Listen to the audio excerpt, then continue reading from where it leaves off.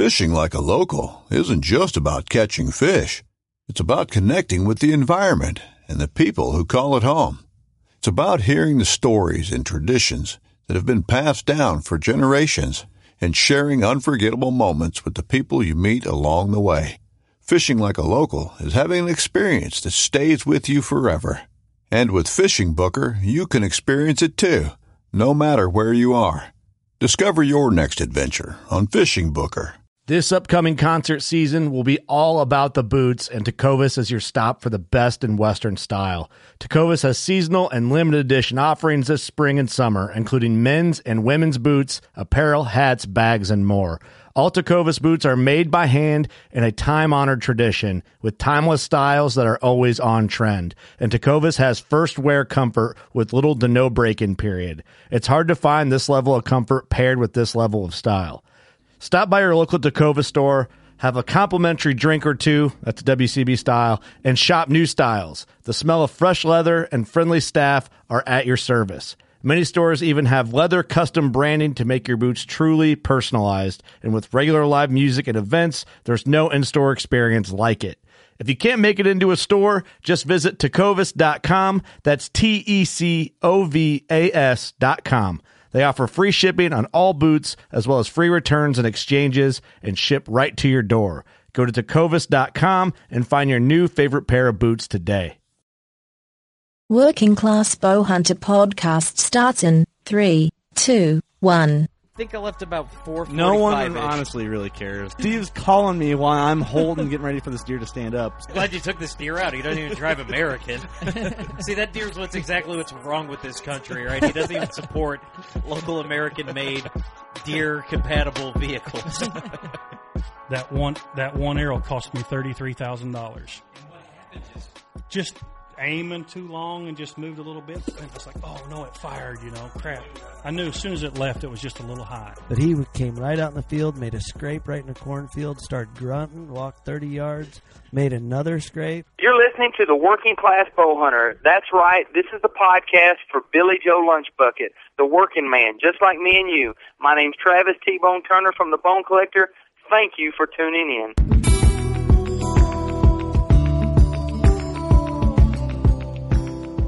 Episode number 111 of the Working Class Bowhunter podcast.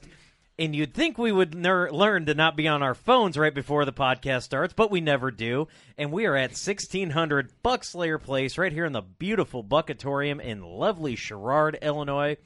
Once again, it's the Working Class Bowhunter podcast. You know you're tuned in. You're hearing Steve right now. In the studio is Kurt, Eric, and the wonderful Mr. part of the Mile Time Club. Now, you've already, one half of the Mile Time Club, Clark Cummings from Respect the Game TV. Let's get right into it, fellas. How's everybody doing? Fantastic. We're doing awesome. Doing good. Thanks for having me. Oh, man, yeah, the pleasure's all ours. Thank you for making the trip. You're actually in studio. Thank you. No problem.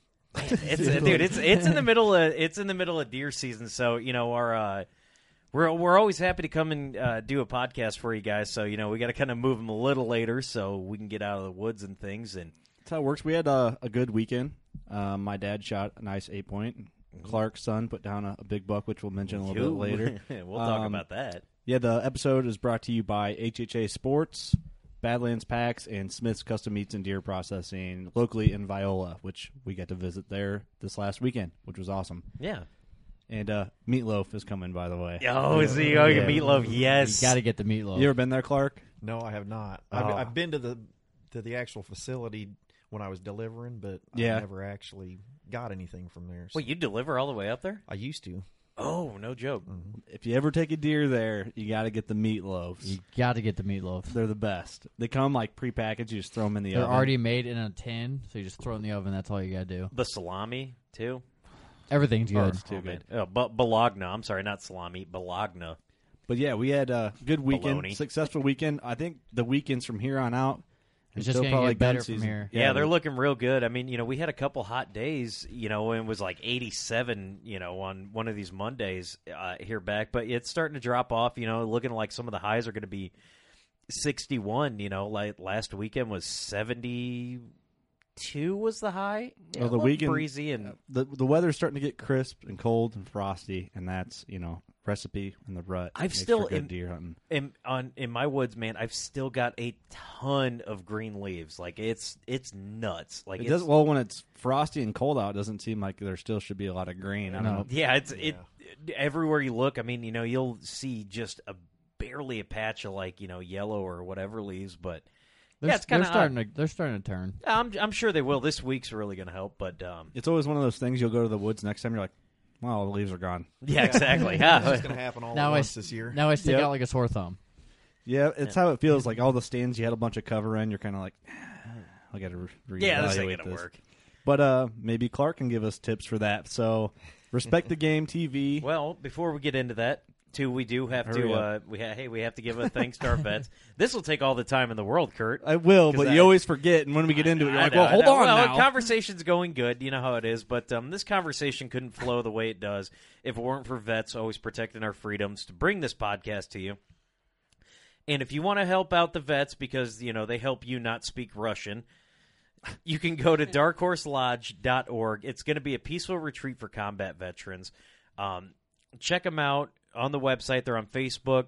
You can donate to them. It's going to be awesome. Guys that went over there and protected freedom can now just hang out with some of their buddies, catch up, hunt, fish, do whatever they need to do. darkhorselodge.org. You go to Amazon, you're going to buy something, whatever you're going to buy that brand new Anthony Hamilton CD or, Led Zeppelin, whoever you listen to. Go to smile.amazon.com. It's like regular Amazon, whatever you purchase. Select Dark Horse Lodge, and a portion of those proceeds will go to Dark Horse Lodge. So, again, check them out, man. And you know what? I want to know who's out there actually donating. If you can show me that you donated, I'll send you some stickers. How's that sound? That works. So send it to me. Find us. Go to workingclassbowhunter.com. We're on Instagram, Facebook, Twitter. Find us. You get a hold of us. Send us a message. Send us your address and show us that you did donate, and we'll get you some stickers, man, because you guys are awesome. That being said, thank you, vets. Thank you, Clark, for being here. Talk to us about deer hunting. I'm ready. Respect the Game. Respect the Game. Which is an awesome show. Where can people find that if they're unfamiliar? Which if they're not, or if they're unfamiliar, they should be. You can find it on the Sportsman's Channel. We're seasonal, so we'll be airing starting in January again. We'll run 2 quarters. First quarter is generally the new episodes, and then it switches over to the reruns. Okay. Although we have lately been kind of switching that out, so about half and half. So, does Elite still have all the episodes on the website? Absolutely, yeah. They're on the Elite. Elite. If you just go to the Respect the Game link. Okay, I'll put that in the description of the episode so people can click right through that. And they've got Vimeo too. We could put. Well, we'll get the link for that, where you can go check that out, and along with a lot of other cool clips and things like that. Yeah, it's actually a really awesome show. I really enjoy it, and it's cool watching people I know on it. You and Ross. Ross was on the last episode, so get the Respect the Game boys in the house, which is always awesome. You guys are pretty much local. Which the is Mile Time Club. Okay, I like that. That's their names. They're the tag team because I think if you take the amount of deer antler that you two have put on the ground, just last season, it would reach a legitimate mile, 2,000 something feet. Well, that's what I'm guessing. How many inches is that? You don't have to do the math right now. No. Moving on. That'll take a while. He's thinking. I think a mile a minute. So. Rut is around the corner, you could say, and how we always joke around and say, depending on when someone posts on Facebook. Yeah, whatever the Facebook post is, that's what we'll go with. If it's trending, if Rut's trending, then we know it's a thing. Okay, Clark, let's pick your brain a little bit. When is let's start with this, and then I want to get into more detail about small parcels, because you kill a lot of big deer, and people are automatically going to assume, because you're on TV and you kill big deer, that you hunt thousands of acres and that you just have these deer riled up, and that's not the case. No, we hunt mostly all small farms. When I say small, I'm talking 100 acres or less, some even 20 acres, 40 acres. I hunt a lot of that, just smaller parcels, kind of like everybody else around here. It's just I'm not a rich guy, so I get to hunt what I can. And Right. That's the majority Absolutely. of bow hunters for yeah, sure. you just got to make the best of what you've got, and there's still some really good opportunity. Definitely. Yeah, my dad killed the buck last weekend on, I don't know, it can't be in the actual timber he shot his deer.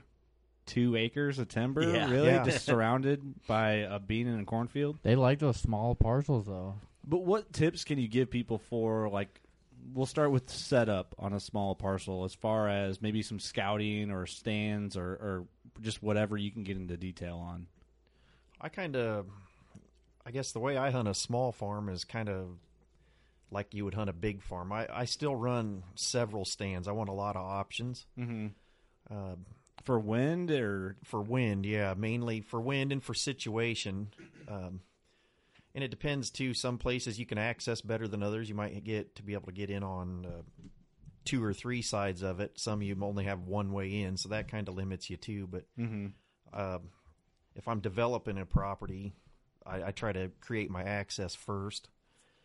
And then I'll after I create my access, I'll actually kind of plan my bedding and my food to how I have to access that property, because you're really limited on how you can get in and out. Gotcha. Yeah, would make sense. So you want to put your bedding where you're not going to be walking right past it, and you're not going to be walking through your food. So it gets a little tricky when you're hunting a 40-acre piece. Yeah. But you can do it. And I usually have, if I was to split up a 40 acres, I might split it into 4 10 acres, just roughly, using the creeks or ridge lines or anything else, and I just kind of roughly divide that. So when you say like setting up the bedding area, like what types of things do you do? I do a lot of hinge cutting if it needs it. There's certain places that I've actually had to go in and knock down some because it's almost too thick. Like if you get a place that's full of autumn olive or bush honeysuckle, you might have it so tangled together that you'll notice the deer just aren't using it.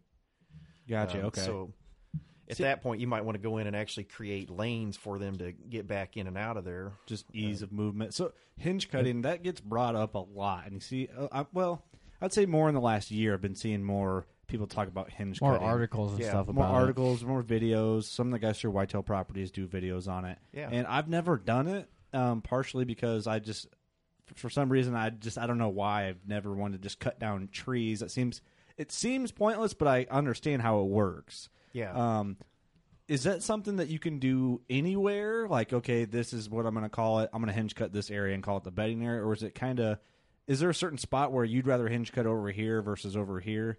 And I'm imagine layout of food and whatever would dictate that. But that's with a smaller property. Sometimes you're limited to what you can do. But I might even plan it by the seasons. Like if you want a winter bedding property, you might want it to be a south facing slope to catch the sunlight.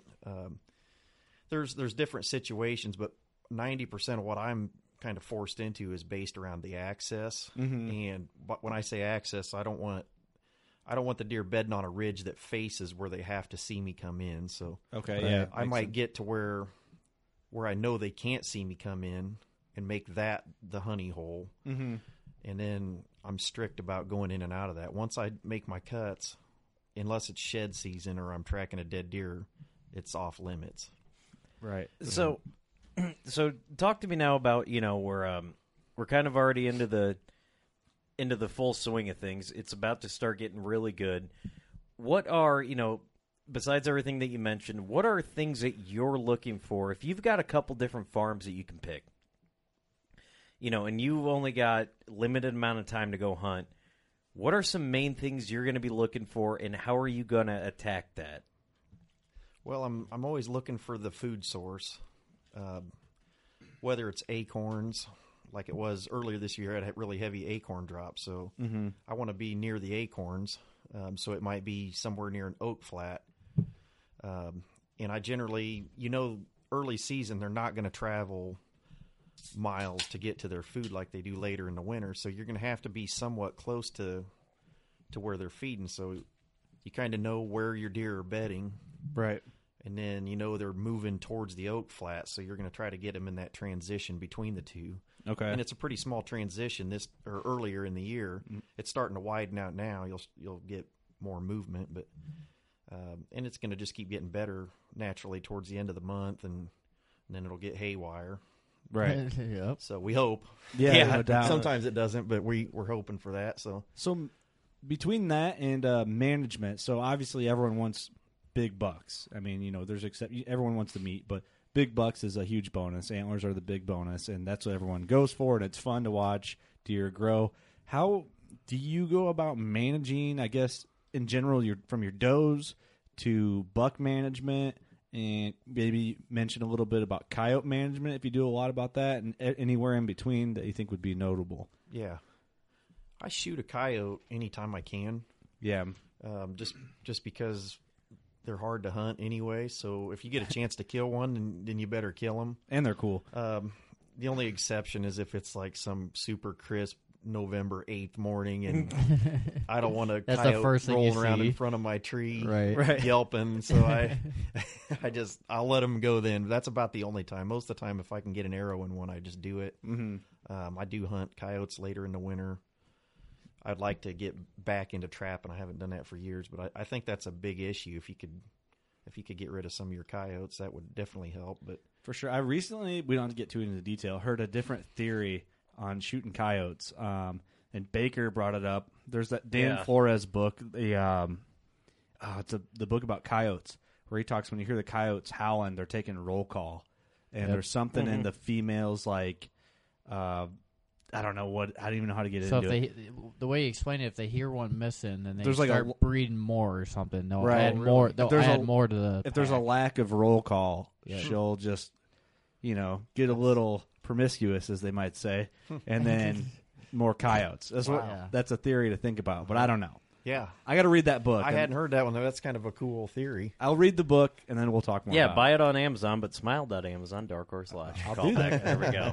I will do that. But basically, let's talk doe management, because we've talked a lot about that on the podcast. Shoot them early, shoot them late.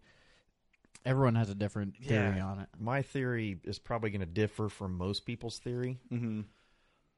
I don't shoot does until late if I'm going to shoot any at all. Mm-hmm. Mainly, I don't want to shoot what I'm not going to eat, and if I can kill a buck or two a year, that's about what I eat. Mm-hmm. If my son's out, he's still in the younger killing stage, I let him do my doe management. Yeah, I think he just graduated this weekend, so I'm going to say that's probably out. Yeah. The bar's only up from there, so good luck ever hunting again. Yeah, he's setting the bar pretty high from here on out. But, right. Well, but overall, I don't shoot a lot of does because there's two reasons. In hunting a small property, the biggest reason, you shoot the doe, you've got to go in and get it somehow. Right. And if I shoot one a little back or whatever, which you don't want to, but sometimes these things happen, and I don't want to stomp my whole 40 acres to get a doe out before the good stuff starts. That's a good point. It's a really good point. I'm so probably overcautious on getting in and out of my property. I don't want to shoot a doe until late. So if I'm shooting a doe, it's generally late season, like when it's too cold that most people don't even want to be out there. That's when, if I feel like I have to shoot does, if I've just got too many does, that's when I do it, is late.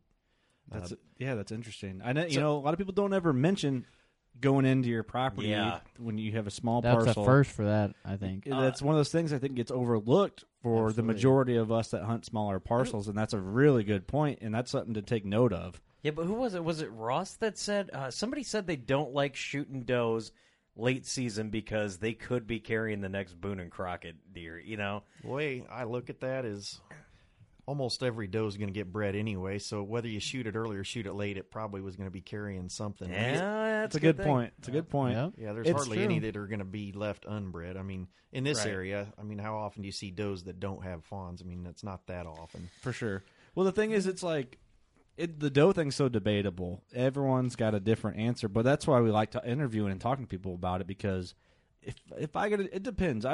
It depends on what situation my freezer's in. Yeah. That all really dictates what I do. And that's what it's all about. Meat crisis. Yeah, I would absolutely not hesitate to shoot a doe if I was hungry for deer meat, because that's what we're out there for. But 90% of the time, I'm kind of almost pushing to get my last meat eaten before I put the next meat in. So I'm not in that. I used to eat several, and when I was a bachelor, I mean that's what I lived off of. My buddies come over and we cooked out, and we'd eat 6 or 7 deer a year, and so I would take 6 or 7 deer a year. I'll shoot what I can eat. Well, that's a good point too. Is Matt is a deer killer and a Yeah. good one. He's a and bachelor. So Yeah, Like I mean, 12. I got to keep him off the trigger. So he wants to shoot pretty much anything that moves. He's like, can I shoot it? And I always like, well, let's wait until a cooler day. That's another thing with doe management. I rarely would shoot a deer when it's warm. I just like it when it's cold out. So yeah, if I'm shooting, I butcher them myself. I don't want to have it 70 degrees and have to do a doe. yeah. I Right wanna when you leave it get hang. home. Yeah, I mean, Yeah. I want to Yep. leave it hang for 2 or 3 days or 4 or 5 days or whatever. But I don't like shooting them when it's warm. That's the other reason I go when it's a little later. No, that totally makes sense. It's a, Would it's a you? good point. But let's paint a situation. So you're out there hunting. It's November 7th, and you've got a doe just blowing at you at 20 yards. Is it night, sister, or are you? No, Really? not for me. I'll let her do her thing and get mad at her. And now the only time I'll shoot a doe, a lot of times if I shoot a buck and I'm sitting there waiting, I'll give it an hour or two, and a doe walks by at that point when I know I'm already going to be in there looking for my buck. I'm going to go ahead and shoot the doe. It's a good time to get it done. I'm going to be in there anyway. So Help pass the time. I've done that 2 or 3 times where I've shot a buck and I just think, okay, I'm going to sit here, and if a doe walks by, she's going to get it too. So I'll leave with 2 of them rather than one. And It's good thinking, though. That's awesome. I had one year I shot a doe. I was trying to shoot. It was October 17th. I don't know, 5 years ago. So I shot a doe. She runs 20 yards, crashes on this mode path. She made a bunch of noise. She when they're going down, but they're running full sprint and drags her legs. Went down. I'm like, oh, that was pretty cool. She slid pretty far. I don't know. That commotion got a buck up, and he was like, I'm going to come check this out. 10 minutes later, same path, big buck comes running down, same spot. Smoked him, same spot, like crashed right behind her. I'm like, I don't know if me shooting the doe got him up, like, what was that crashing around? He came in to check it out, or if it was just by Just chance. happened that way. Yeah. Why would you think that is? If like there's a commotion, they'll come check it out. Why wouldn't they? You would They're think curious animals, man. Yeah. They're But more as- curious people as- give them credit for. as skittish as they are sometimes. Like when I got, it was really weird. I was talking to you. I got busted by a deer that I didn't even see, and it took off from my left. And immediately, as soon as I got busted to my right, a doe and 2 of her fawns came in, like Cool Hand Cool Hand Lucy. Just nothing. And it was just kind of like, okay, well, this deer's going nuts, but yet these other deer were just calm, yeah. They're all different. They're curious. But what do you think? Bucks come into rattling antlers sometimes. That's a huge commotion. Oh yeah, but they understand what that rattling is. I mean, maybe he could have thought it was a. But the commotion Making of a scrape or running a deer chasing a doe. Hey, Who maybe you never maybe know. deer just like seeing fights like we all do on the internet. They're thinking World Star. Okay. I don't know. I'm going to take this and circle it back around. So we let's talk get back doe to Clark. management. Can we talk buck management as far as what's the line or how do you manage small properties as far as like I want to create bigger bucks? Naturally, if my small property management plan would be to keep them protected. So basically, that's my management. Keep as many of them protected as I can by not going in and out, giving them a sanctuary. So basically, at the end of the day, most of my property is a sanctuary. Mm-hmm. I'm trying to hunt the edges of it, back to the splitting a 40 into 10-acre sections if you can access it well enough. I might have a food plot and a bedding area in all 4 quarters of the property.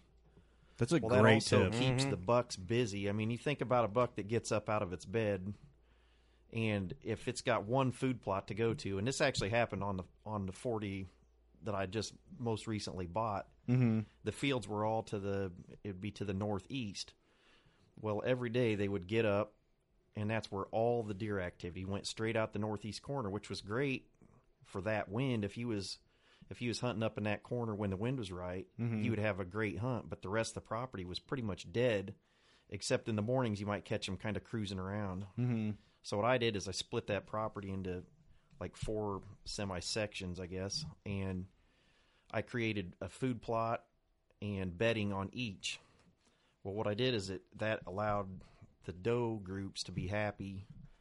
I actually have almost every night, and it's different does. It's not the same ones. I mean, they will intermingle with each other, but it's like each one has its own little group, and I keep them happy on that. So The mean girls, yeah. yeah, I mean, and the biologist that actually come out and was looking at my property, I told him my theory and how I was going to do it, and I'd actually done this on a couple of our other properties, and he said, "Let me know how that works for you." And I said, Like being cocky, kind of? yeah, and he was, I knew him, and we get along good, but he kind of smiled and said, "Well, let me know how that works out for you." Well, it's worked awesome. So, because they do it every night, and I keep them pretty happy in there. They're every night I can kind of plan on a certain group being up in the certain corner of the farm. But what that does is then you have your bucks come in, or if they're already bedding in there through the middle of the day, they get up.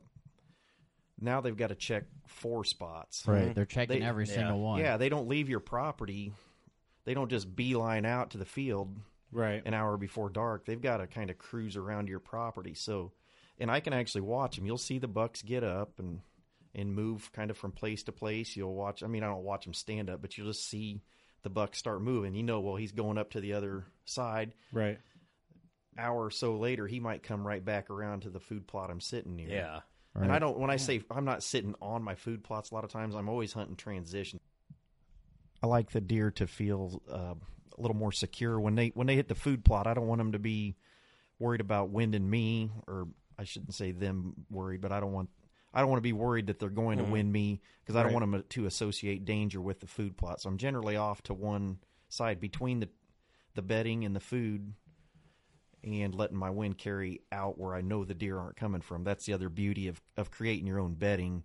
Right. Is you're putting the deer in a position where you can do that, where if you're hunting natural bedding, sometimes there's just not a real good way to hunt it. Right. So you're hunting that transition from them going from bedding to food. Yeah. In between there. Yep. Okay. And it may only be 100-yard stretch in between. It may, but I've kind of planned most of my entry and exit to where I can get to that point without a lot of danger that they're going to see me. I feel like sorry, Steve. I feel like that what you do is, which is awesome, is you manipulate your property, and I love that the whole idea of like chunking it off into these sections and making each section like its own mini property. Yeah, and then the deer. I love that, because I feel like the majority of people, and I can be included in this, I don't own the ground that I hunt, so typically I'm not going to go in. That's what scares me about hinge cutting. I'm not going to cut down trees that aren't mine, but I wish I could. But I get stuck going, okay, where do I think they're bedding? And sometimes it's not always obvious to me, especially like this year I'm hunting new property. And it's like, okay, well, where's the transition area? And that's like the hard thing for me is dictating. One, it starts when you look at maps, like Google Maps, you're looking at your property. And then second, it's going in there and actually seeing what the actual layout is. But I love the idea of just taking your property and making it what you want it to be. And I'm sure it takes probably more work than most people want to put in. Yeah, it's a passion for me, and my dad likes to help. I mean, he doesn't hardly deer hunt anymore. He's mostly he always says, "What kind of projects we got this weekend?" I said, "Well, this weekend." He's a retired man, isn't he? No, but he probably wishes. He's not retired yet. Not yet. No. Oh man. He's still at it. Hey, got to stay busy. Yeah.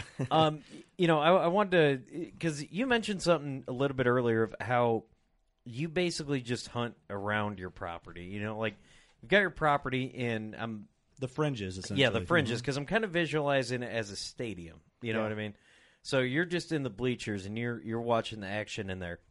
What is your trail camera setup like? Like, how do you, the way that you hunt the outside of your property and leave that, where do you put the cameras? Are they just around the fringes too, or?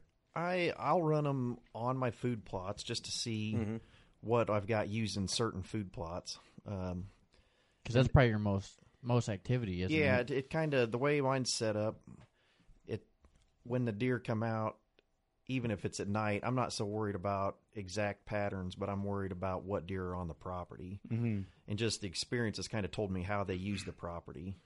Right. You're not worried about exact patterns because of the way you have it set up. Yeah. And I've also gone through in the wintertime. This is one of my favorite things I do in the winter is I'll walk around following the terrain. I might follow a ridge line, and I carry orange tape with me, like just the marking tape that you just tie off a little ribbon. Mm-hmm. And I'll find those intersections where the trails all come together, and I'll just mark it. And I may not be putting a stand there, but at least I know where those are. Mm-hmm. So I kind of figured out ahead of time how they're traveling the terrain. So that doesn't change so much from season to season unless a tree falls down a ridge or something that they can't get around it and forces them a different direction. Most of the time when they run a ridge, it's because they're following some topographical feature that's making them kind of force them to go a certain way. Right. And then I kind of look for the weak spots in what they're doing, because I don't like the deer to, I guess the best way to say it is I don't want the deer traveling with the wind at their back. Everybody says, well, you want the wind blowing completely away from the deer, but most of your big deer are using their nose, even if they're not necessarily looking for danger. They use their nose when they travel to find the does, to find the danger. I mean, everything. Mm-hmm. Yeah. So in a perfect situation for hunting, for me, I want to be quarter wind at best. I want them to think that they're traveling with their nose, and I want to be on that bend where all of a sudden the wind's not in their favor anymore.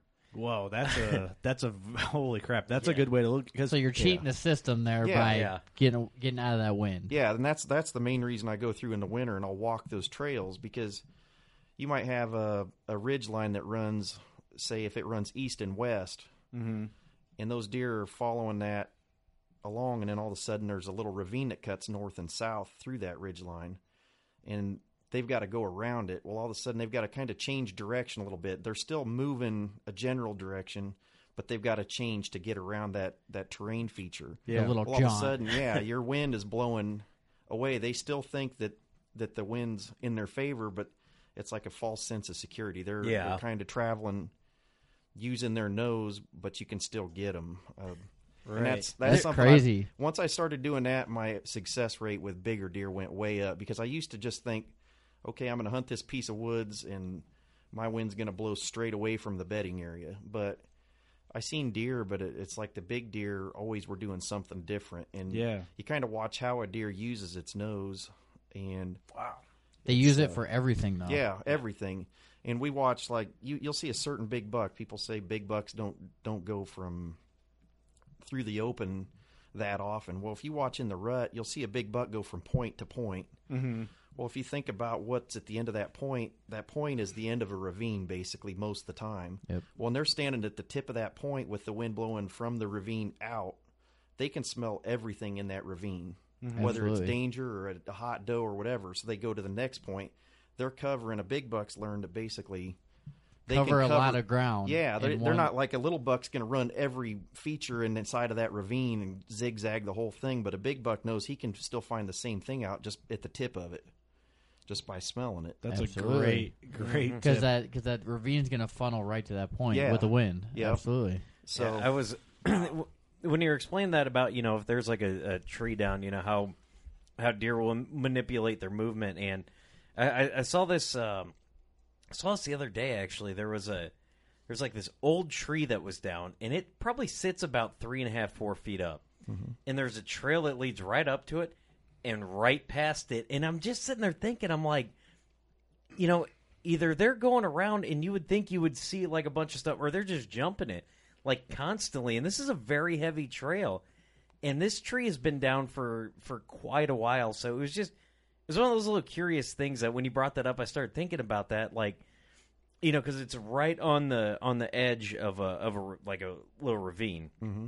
So yeah, that was just one of them little things that you see out there that's just kind of odd, but you're like, well, I mean, who knows? Deer are weird. Yeah. Well, I want to go back to the wind thing, because most people think that, like you were saying, the wind's going this way, I'm good to sit here in the stand, but they don't really think about how the deer are using that wind.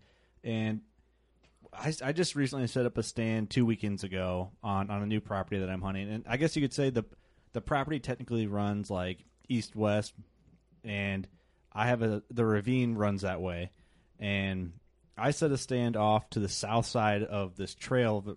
The creek is forcing them to travel the north side of the creek. Mm-hmm. And I was thinking with a northwest wind it's kind of, if they're traveling east to west is what I'm expecting them to do, would that kind of be that northwest wind in their favor? Because they're still getting that wind quartered to them? Okay. That makes me feel a lot better about my setup. I didn't actually have it broken down like that, but I'm like, I got kind of lucky, huh? Yeah. Well, even just a straight east-west ridge, they might, on a south wind, run the north side of that ridge if it's a long ridge, and they can cover the whole ridge on the downwind side of it and kind of know what's down off the edges of those ridges, bedded without having to go up and down every little spot. Mm-hmm. And I see bigger deer doing that more. Little ones, it seems like they just kind of, they're everywhere. They're just up and down. You don't know where you're going to see them. But the big ones, I just noticed over the years that they seem to be traveling with purpose. Right. And so you got to figure out how they still feel comfortable traveling with purpose, but where's the kink in their plan? Because there's always going to be one, but you just got to figure out where that is. Yeah. And man, that's such a great tip. You got to figure out where you can catch them off guard. Yeah. Well, that could be the most valuable thing in the woods, and that's exactly it. Yeah, you can get lucky. Yeah, the wind's good, but really, and not a lot of people take it that far into depth. Well, yeah, you got to think about how's a deer going to use the wind and travel with purpose. That's like the. Yep. Yeah, that's some deep, good tip stuff. That's what I wanted out of this podcast. That was awesome. That's one thing that me and the kind of core group that I hunt with, we've kind of over the years just kind of bank off of each other's knowledge, and that's something we've learned. My buddy Shannon, he come up with a theory a few years ago that I think is probably one of the smartest ones yet. Mm-hmm. He killed 2 giant deer in a row, and he wanted to be out there when the wind changed. And when he first said that, I thought that doesn't. I don't know if I buy it, but he killed these deer, and he said, "Well, think about this for a second. When that wind they're calling at 3:00 for a hard shift in the wind. It's going to go from a south almost around to a north. Mm-hmm. That wind's not going to be in his favor. Where he's bedded." Now all of a sudden he's got to get up and move. Yeah, he's got to move. So he said it's going to force him to move. No, and he killed both times. I mean, so now if I see a big shift in the wind in the forecast, you're in a tree. Yeah, I'm like, oh, okay. So you got to figure out where you can get to where that wind's going to be good, because it's like kind of a indicator what time they're going to move. And I'm not saying that every time it's going to change that's going to happen, but I think it was more than coincidence that he was able to pull that off. But now, when you first brought it up, I was like, that doesn't work. But now that you explained it, I'm like, so that's the way he was with me. He come up with that. I'm like, oh, come on, Shannon. I don't know about it. But I got a theory that I'm just thinking about. Since you said something, I noticed this one time I had a pretty good wind. And there was a group of does that walked down, because I was on this tip of this ridge, so there was a ravine. I went here and here, and they went. The mature doe stayed back and let all the other ones go in, and they a couple times they go in this ravine. Do you think a lot of times they go in that ravine to especially if it does with their fawns, to try and educate them? If there is any danger, they know the way out. I can see that. I mean, do you think that's a thing? Is why they would ever go in there? If because the way the wind kind of swirls around in there. I mean, I don't know. I'm just kind of thinking about that. I think they feel secure in a ravine because the way it does swirl around, they're almost getting the full picture by standing in one spot. Right. I'm kind of laughing at you a little bit, Steve. Yeah, I know. Well, I was just I'm seeing the smirk over there, but no, I know, what you're but saying. I get what you're saying. I do get what you're saying. Yeah, because you see, and nobody knows what's really going through a deer's mind except Clark. That's why I asked. No, I just guess. Yeah, but it was kind of one of those curious things. You're talking about how things can bounce off a little bit, and I'm not saying that doe's going to put their fawns in immediate danger on purpose. But it's a theory. What was your theory that you threw at Ross last episode? Oh yeah, if you get blown at, that's not a bad deal. No. It was if a button buck blows at you. Oh yeah, no, it's not a bad thing because he learned from knowing that you were endangered. Maybe someday he'll grow into a booner and you'll have another shot at him. No, yeah. So if you educate these young, these button bucks, if you see a button buck, throw something at him, throw a rock at him, and be like, "Hey, I'm a person." and then he'll avoid at all time. He'll avoid you at all. Ross was sitting where Eric was. He's like, "Yeah, I guess that's one way to look at it." He's probably mad that he didn't think about it. I but think it's a good idea, but you probably want on a different stand in 4 years. Yeah, exactly. Right. Every deer that Steve's in, it's just looks up right away. It's or like, make sure you see him like every time you go out and yell at him. Exactly. Because I mean, it doesn't matter how intelligent you are, guys. You know what would happen? Sometimes a woman catches us, and we make mistakes. You know what happened? That deer would turn into a 1.5, 2.5-year-old, and then get shot by the neighbor because he's like, "I'm not hanging out on that guy's property." I'm out of here. This guy's real nice. He doesn't yell at me. He yells at me every time I'm here. I appreciate the deep thinking strategy. Hey, behind man, it, you're just trying to think of things that these biologists that have done this for years and years haven't thought of yet. And a guy who drinks beer and pours concrete might have thought of it. Well, I appreciate your hustle, sir. Clark, can we talk a little bit about your elk hunt that you were just recently ventured on? Yeah, I was a cameraman, but that was probably one of the best experiences I've ever done as a hunter. Your first time out west doing that? First time out west, first time hunting elk, period, and Mm-hmm. it was just awesome. I mean, I suggest anybody try it. Did you walk a lot? We did walk a lot. Steve's out. Yeah, I'm done. Yeah. Already It done. was good though. It was. Yeah, I don't care. I mean, the altitude thing's real. I will say that because I was kind of training ahead of that, and I was stair stepping at the Y, and I was doing all kinds of stuff, and a little bit of running and stuff, and I felt really good. Plus, with my job, I'm on the run all the time anyway. So, not that I'm a picture of health, but I generally can keep up with anybody. And So you're just winded all the time? Is that what the deal is? It's just you get winded fast. Yeah, okay. When you start up Easy. hills, Done. Less it's oxygen. just like your heart feels like it's up near your throat, and it's just like No, I know. it's pushing. It's crazy. Steve's like, Yeah, I've Steve's like, I've been there. No, yeah, that's everyday life for this guy. exactly. Yeah, well, what is this? Oh, there's no oxygen. Cool. I live this every day. But no, I hear that is a real thing. Like because and it's hilly and you got to climb and it's tough. Yeah, it was great. I mean, you just take it your own pace. I mean, if that's one thing the guys we was with, they just let's take a break. I mean, we'd go a ways. They pretty much knew everybody's probably their hearts were pounding, but there was this old guide out there that had lived there his whole life. He's 60-some years old, like 67. Yeah. The guy's climbing hills like it's nothing. I can And he's just imagine. going. I mean, he's going up the side of the mountain, and he's just like keeps looking back at us, and it's like, man, this 60-some-year-old guy's going, but he was acclimated. I finally asked him. I said, how do you keep going like that at your age? And he said, well, I've been doing it for the last 60 years, Right. so I don't know any different. Hey, they don't get that old Man. for a reason. Yeah. So you guys put an elk down in the group? Yeah, we did. We got Weston Clark, my buddy. I was filming and Love that guy. Yeah, he was a lot of fun to hang around with. I learned a lot from him. He's an excellent caller, and he knows elk. I was really surprised at how cautious you have to be. Everybody said, well, it's like turkey hunting except for big game, and it was. But the problem is when you move in on a turkey, you're moving in on a turkey all the way until you move up till you think, okay, we're going to sit down and get after him. Yeah. Well, up there, the wind is so shifty. The scent puffer never come out of his hand the whole time. He's constantly puffing the little powder into the wind. Really? And because of the hills and everything and all that? Yeah, I mean, it'll be blowing from the west, and then the next thing you know, it's blowing from the east. And this is all day long. It doesn't stop. It's just man, how do you back ever and forth. Yeah. So you're basically, you're not going onto a mountain thinking, well, we got a northwest wind today. You're going up there with a scent puffer, and you're monitoring your wind the whole entire time. And literally, we would a couple times got right in on the elk, and then he's like, we got to back out. We got to go. The wind's blowing at them. He said they're going to catch us. So we literally almost at a run because the elk are still out of sight. Yeah. Back down the mountain again. Like, man, we was Whoa. right With there that- with them. And then the wind gets right again, and we move right back up to where we was.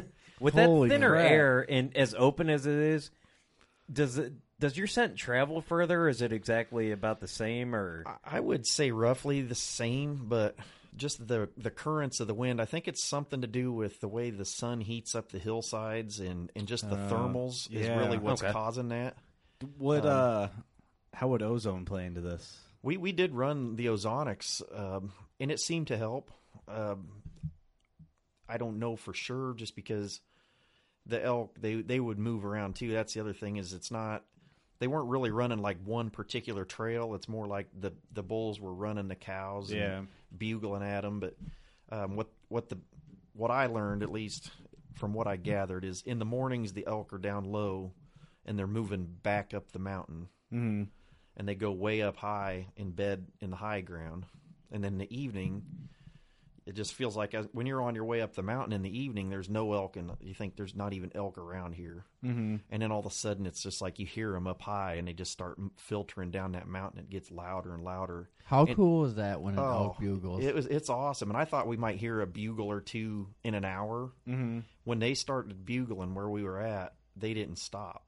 It was just really? nonstop. I mean, they just kept going and going, and it's just like you could just hear them coming down the mountains, and it was awesome. That's gotta be the coolest noise ever. Had you ever seen a dead elk in person before this? No, I hadn't. So this was awesome. And so the whole thing was new to you. Everything about everything. Yeah, it was just like I wanted to do it, and then I got there, and it was even better than I thought. Is it really like overwhelming seeing that? Like, oh my god, look how big that thing is. It is. What state was this again? This is Colorado. Okay. Yeah.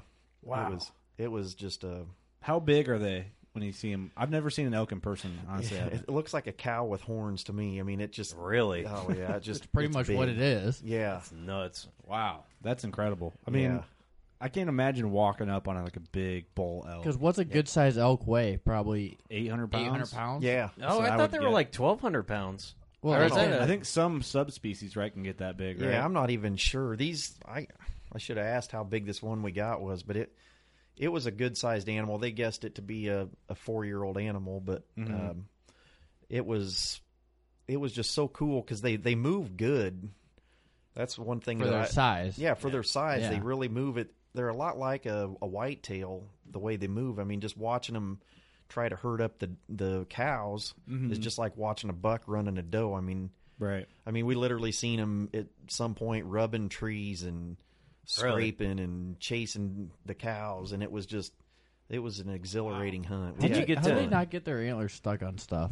You know what I mean? That's what mass, it's like man. 12-foot high with the antlers. Break stuff. There's a huntable population of elk in Kentucky now. Yeah, that's nuts. Kentucky's right there. Yeah, they took an old. It was an old like coal mine, and I mean, it was like 19 square miles or something like that. And they put them in there, and I think it took. Because I think they said they wanted to get long. They wanted to get like 3 generations in. I remember I was reading something about it, but it took like 15 years, and yeah, you can go in there. Southern Illinois elk could definitely thrive, but you imagine if there's elk around here. Yeah. Oh my gosh, you tear up the crops. Oh yeah. It'd be rough. Let me ask you, you can see them over top of the corn when they're walking through. If Illinois had a huntable population of elk, we'd have 1,500-pound elk. Yeah. Oh yeah, Oh, my big corn-fed elk. Just nuts. 450-inch elk just running around. I think we need to do that. I'm liking the sounds of it. Oh, it'd be awesome. Did you get to eat any of the elk that was shot that night? Yeah, we actually took the inside loins out and ate them right after they come out. That we had a camp chef and she cooked up these, and man, it was so good. Because I mean, you know, I've had elk a couple times. I remember the first time I had it, I think I was like 17, something like that. My buddy's dad had shot one and brought it back and put it in chili, and it was like elk but you green didn't chili. have like steak. No, like I didn't have like tenderloin. steak. But I remember just like that taste. And tenderloin's like, better than steak. I was like, man, that is fantastic. And ever since then, I was like, dude, I want to have fresh elk. Yeah. So you're pretty much in heaven, what it sounds like. It was total heaven. I want to go back in the worst way. I want to go so bad next year and in September and try and kill an elk. Yeah, me and Kurt are going. Yeah, I'd rather go by myself. He's gonna give it. Dude, we're gonna rig up. No, we're gonna rig up a Segway with some off-road tires so I can hang out with her, keep up with him. You'd be at the bottom of the mountain. I'd be somewhere else, like actually trying to get some stuff done. Yeah, that's a nuts. Kurt, I'll go with you. About Thank you. How Clark, you want to go with? I'll go. Yeah, Steve. We need the expert. Steve now. can be our driver. Yeah, it's just it's such a weird thing, you know, how big those animals can get, you know, with the oxygen deal, you know, just the elevation. Man, those things don't know any different. But I mean, you know, it's. But what so do they wait eat, a second. though? If you would take an elk from Kentucky and take it to Colorado, you don't think it'd be affected by that? Oh, well, I mean, yeah, maybe. I don't know. You think it would? Dude, they're so adaptable, man. These animals Oh, are they adaptable as shit. But the thing is, I don't know. I guess I'm not sure. But it's like they get so big off eating what? Sage and aspen leaves, I guess. That's wild. That's crazy. Yeah, it was, Drinking that Rocky Mountain water and high country barley, Coors Banquet, man. it was so fun though. I mean, just to hear the sounds and the calling. I'm a caller. I love turkey calling and really calling any animals, coyotes or whatever. So to go out there and actually call and have them respond, I bet you it's amazing. it was just cool. Yeah, Well, I mean, and just the terrain has to be awesome too. Oh, it was you're beautiful. Everyone around here is used to the Midwest. You know, that's what we're all used to, and just go somewhere different. It has to be amazing. Yeah, it was. That's my plan. I need to make like my own spreadsheet because I don't know when to apply for these out of state tags, like for Colorado, and I need to figure all that stuff out and make my own spreadsheet and set reminders. Like, okay, it's time to get on their state websites and apply. Am I not mistaken though? Isn't there an over-the-counter elk archery tag that you can get in somewhere? certain zones, right? Yeah, it Is it depends on the certain- unit. Is it in Colorado that you can do that? There's certain units you can, and I don't know which units they are, but I know there are units that you can just go in over the counter. Mm-hmm. And I've got a buddy that does that every other year or so, and he's had some success. I mean, he doesn't know exactly what he's getting into each time. He likes to go to different areas, so it's not like he learns an area and just keeps going back. He wants to see lots of country, so he'll just go, oh, I really liked it out there. And my cousin just shot awesome. like a 300 and I don't know. I guess he wants me to score it, but I guess he has to come this way to do it. But Yeah, you're gonna have to do that in your garage. in Colorado, I think he didn't know for sure. He was thinking 350s. He said on public land. He said on the way out he ran into a guy, and the guy's like, "Dude, that bull's every bit of 370." Jeez. And he's at public land, and he's like, crazy. "I don't know for sure." He's like, "You'll have to green score it, and we can find out." But I've measured one elk. I've measured more than one elk, but officially to put in the Pope Young book locally, it was a 300-inch public land Colorado bull, and that was big for me. I'm like, holy! I'd be fine with the 280. Yeah, I don't care. Yeah, 280 is still a great bull. The one we killed was probably somewhere in that range, and it was a older deer, but older elk, but just kind of like the deer are. Not every one of them gets giant horns. Yeah, right. They're all individuals. And it was just a really just like whitetails, impressive it's all animal. the genetics. Yeah, absolutely. Wow. But we have a great episode coming up with the elk because we had there was a few different guys killed them, and Chance Bobiff, he was in on that hunt the week before I was there, so he'll be in on our episode. Nice. Awesome. He killed a really nice one. Weston killed his. Paul Biggs, one of our guys and the editor for the show, he killed an awesome bull. I think it was a 370. He did his at public land in New Mexico. I follow him on Instagram. Yeah. Are you? Yeah. He's a great guy. He seems like a real good family dude. He is. Yeah, he's good stuff. So, Man, I got to get out there and do it. I just got to go for it. Yep. It's scary, for working class people that only have a limited amount of vacation for Midwesterners to go out west and just try a spot, and then you worry. I'm more worried about just going to a spot and just so many other people being there that I'm fighting other hunters. Yeah, but like doing that too, it's like your first day of whitetail hunting. You're not exactly sure what you're doing, what you're getting yourself into. It's like, where do I start? Ideally, I'd like to be like, find a guy that knows the area and be like, hey, man, can you show me the ropes? Like, get me in a spot. You can get me in a spot and then just completely bail on me. I'll give you a shout out on my world famous podcast. Yeah. World famous. I did look at, we got quite a bit of downloads in South Africa. Do we? Yeah. Oh, yeah. Hey, look. There's hunting in South Africa, I think, right? Oh, yeah. Absolutely. A lot. Yeah. I want to go great white shark hunting. Yeah. With a rod and a reel. I don't want to get in a cage with them or anything. I'm excited to see that episode though, for sure. Yeah, it should be a really good one. We got some right in your face. They just come up and blow out a big old bugle right. Chances was probably the best. I mean, it just comes charging. You got to see it. It's a killer hunt. So, and of course he can shoot pretty darn good. Right? So, yeah, exactly. He made a pretty solid shot on it too. But is 12 ring or would he? Yeah, I think it might. Oh have been yeah, a 12 ring. he aimed a little far back and hit the 14. You don't go for the 14. Yeah, that doesn't kill animals. He did good. Weston made a really good kill. I haven't seen Paul's yet, but Weston's. I got him right over the shoulder. I think you guys will love that one. When will all this be cool. out? Do you even know yet? I don't know the exact date for the elk. They haven't put out the schedule, but we'll start airing in January, and I assume that's going to be towards the front end because we try to keep all of our footage current. So basically, you'll be seeing our deer hunts later in the season. Yeah, later in the season. So it'll give them a little time since that episode's already built. I think you'll see that one earlier. Awesome. Yeah, it's a great show. I love it, and it's cool seeing you guys on it. And it's getting better all the time. We're all.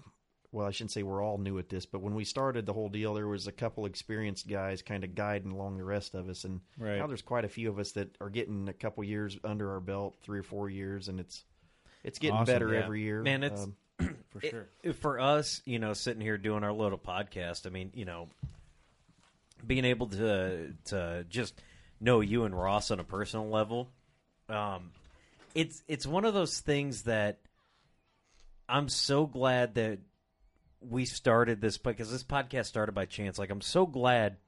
Not Chance Boba. Not Chance. No, he didn't call us up like, Kurt and Steve, got a roll for you. But no, it's going to get really sentimental. Like, I'm so glad that all this happened, that, we were able to meet you guys, because you guys are awesome. And, I've learned so much from interviewing people on the podcast, and it's cool to have you guys in studio and talking to you, which is even better. And it makes it even better that we know you personally, and, when you guys can have success, we get to see it and hear from it firsthand, and we're like, dude, we love you guys, and now, like, the whole world can see it, too. So, I mean, it's such a cool experience for us, for you guys to have success. And, it's just one of them deals that I'm super glad we do this podcast each and every week, and we hope you the best, man. Respect the Game is awesome. I'm glad you guys are a part of it. As a friend and as a fan, I'm glad you guys do it. Well, I appreciate it. Likewise with you guys. I mean, this is a fun thing. It's good information for people, and it's fun to come up here. And that's the cool thing about a podcast or the TV show. It's not about just the 15 minutes of fame. Right. It's about the relationships you build. For sure. I've met so many cool people, and it's just it's fun. It brings people together, man. It does, yeah. I mean, you're basically kind of creating your own little group of people that are all into the same thing. It really is. It's just fun. My circle has grown so much, but the thing is, people don't have conversation anymore. I mean, they do, but like this right now, we just have been sitting down talking. I haven't been on my phone. And we're just talking about hunting. Yeah. And we're getting into it, and I love it. And that's what really we've made a lot of friends by just doing this. Yeah. And you really get to know people. And there's some people that won't do podcasts probably because they can't do it. Yeah. Right. It's hard for them to bullshit and put on a front for as long as we can. But real people will sit down with you and have a conversation just like this. But when you get people together, too, you get more ideas and get everyone thinking. Right. Yeah, and, we've gotten some random, and we'll keep bringing you some random Mercer County guys that have come on. Mercer County boys know their stuff about deer hunting, man. Are you even Mercer County? No, I'm Knox. There you go, Steve. Yeah. Well, Knox County. Yeah, it's. I thought you were a little more out of it, but I didn't know. No. Let's talk about Matt a little bit. I've never met Matt. Eric, have you met Matt? Nope. So we can talk about him a little bit because he's not here. Yeah, he's the kid's a stud. 12 years old. Dude, how many girlfriends does he have? He doesn't tell. We don't talk about the women very often. He just keeps that to himself. Yeah, because he doesn't want his dad to feel bad. He only got one wife. Here's what I'll pick up from Matt, and you can obviously talk about him because you kind of made him. Not, physically and the man he is today. But I remember the first time I met him, we were at a QDMA banquet. Like 4 months ago, something like that. And, you talk to a lot of guys who are passionate about deer hunting, right? And, they love it, but they're so calm. And I remember talking to Matt, and we're just sitting outside. There's a lot of interesting things happening around us, okay? So, like, to paint the picture, there's, like, some girl crying. A couple guys are taking shots outside. And the thing he is focused most on, I'm listening to this girl's conversation because she's like crying, yelling at her boyfriend. he's out there looking, and he's like, I'm like, what are you looking at? I was like, it's a sunset. Cool. It happens every day. And he goes, no, man, I'm looking at this vineyard. I go, yeah, what about it? I'm like, I'm not going to buy you beer yet, but he's so into it. He goes, I bet the deer are hitting that. I go, you think so? I was like, they're grapes, you really think? And I'm just kind of trying to pick his brain, and he starts going on this rant. He goes, well, because you know what I'm kind of looking at, and I kind of looked at on my phone where we're at, this ridge here, so it didn't matter where he was at. He just got to this point and wanted to talk about where the deer are going to be. And having that kind of passion at an age like that is How old just is he? awesome. He's 13 now. Oh, Yeah, he's a teenager. Yep, he's... So we can touch on this. I don't want to get into detail. Yeah, because this is an upcoming episode. Because I want him on an episode if he'll do it. Yeah, I think he will. He might be a little quiet, but you just have to... He'll answer you. So We'll give him a beer. We'll pick his brain. No, we won't. We won't do that. Non-alcoholic. Yeah. We won't give him a beer as a joke. But so he had a great weekend. Mm-hmm. Yeah. Can you just give a little touch, but not too much detail? He killed a giant. That's it. End of story. The briefing is, it starts a few weeks ago, probably 5 weeks ago. Shortly, well, it was actually the day I was leaving on my elk hunt. Yeah. The night I'm packing, and I've got to leave at 5 in the morning, and Matt's deciding to go out and ride the dirt trails with his bike and with his buddies, and he snaps his arm. And anybody that knows Matt knows he's a diehard bow hunter, and he loves shooting his elite bow. I mean, that's one of his biggest passions in life, and he's pretty darn good at it. Yeah.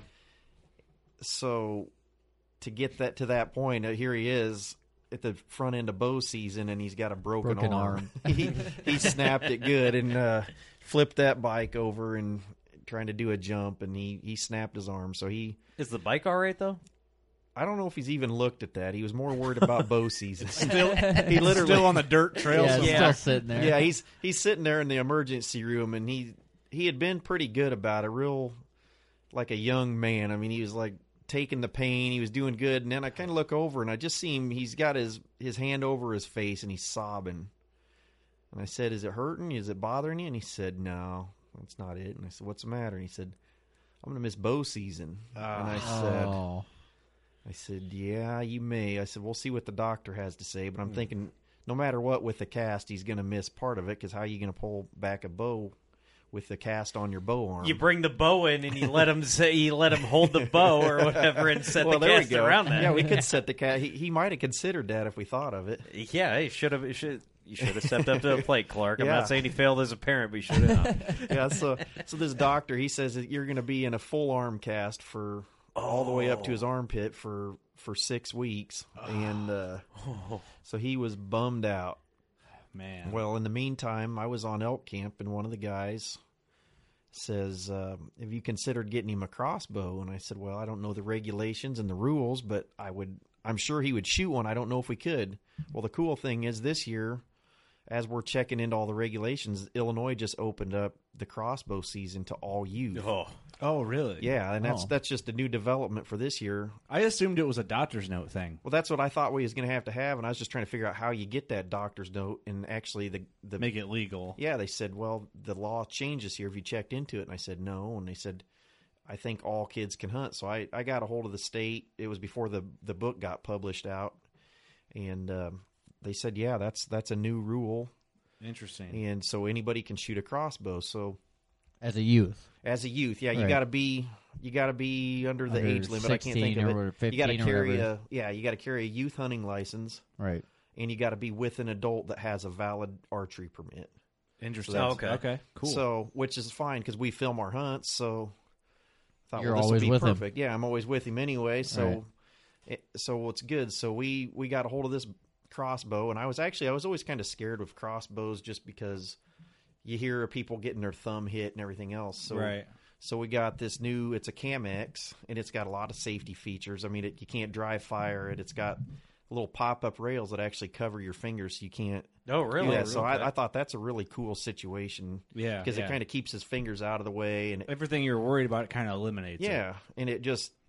So we semi-borrowed this thing. I don't know. The guy said we can hold on to it, keep it if we want to, but Right. I don't know if I got to give him money later or That what. gray but- area situation. It's just delete him from your phone. A new phone. Who this? But after this weekend, I don't think we're going to get it out of Matt's hands because Yeah. Right. he actually got to the point. As much as he loves shooting his elite, he said one day, he said, "Dad, I'm kind of glad I broke my arm." And I said, "Well, why is that?" And he said, "Because now I got a crossbow." And I said, "Well, that's a good way to look at it." So Being positive. And Yeah. the nice thing is he's always going to have the same shooting form, with his arm in the cast. He ain't going to need a Consistency. it holds it up for you.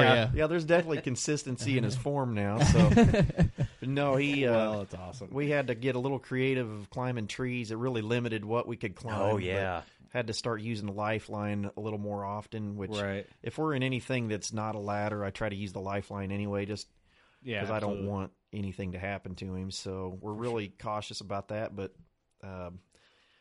down to this weekend, we'll leave the rest for the next one. But Mm-hmm. All right. we'll just say last Thursday we spotted one from the road that we thought was definitely a hit list potential. A shooter. Definitely a shooter, kind of a no Well, question shooter. And Did it live up to expectations? Find out when Matt's on the Yeah. podcast. There we go. Reeling him in. So, I think we'll end with that. You guys got to add anything?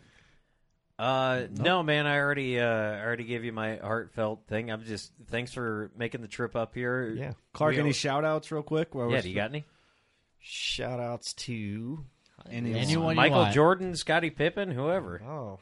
Chicago Cubs, Bill Murray. Well, the Chicago Cubs. I'm not Oh, a Cubs yeah. fan, but I do got to admit that's a pretty cool story. It is. My I wife is a don't- Cubs fan, so she's been pretty happy. But One of the Cubs is shooting elite, Kyle Schwarber. I can never Schwarber. pronounce Schwarber. Yeah, I never pronounce his I name didn't right know the he was a first time. hunter. I don't watch sports. Yeah, he's shooting don't elite. either. He's going to make it to the team for the World Series. So Yeah, that's pretty awesome. Well, I don't care either way about the Cubs, but I hope they do good, just so I don't have to hear everyone Yeah. complain and moan on Facebook. So, Well, let's shout out to the Bears because they're having an incredible season this year. Oh, wait, no, I said that wrong. I didn't mean the Bears. as good as it can go, right?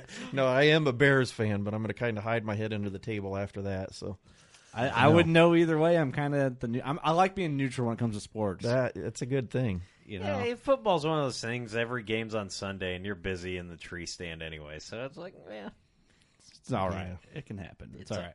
Well, guys, thanks for listening. More good episodes to come. Hope you enjoyed this. Good luck hunting. It's getting hot out there. You know what to do. Go shoot your bow. You want to succeed. You want to fish. You want to be one of the greatest. Tune in to West Marine's Life on the Water, presented by Costa Custom Boats, every Saturday night from 7 to 9 p.m. Eastern on Waypoint TV.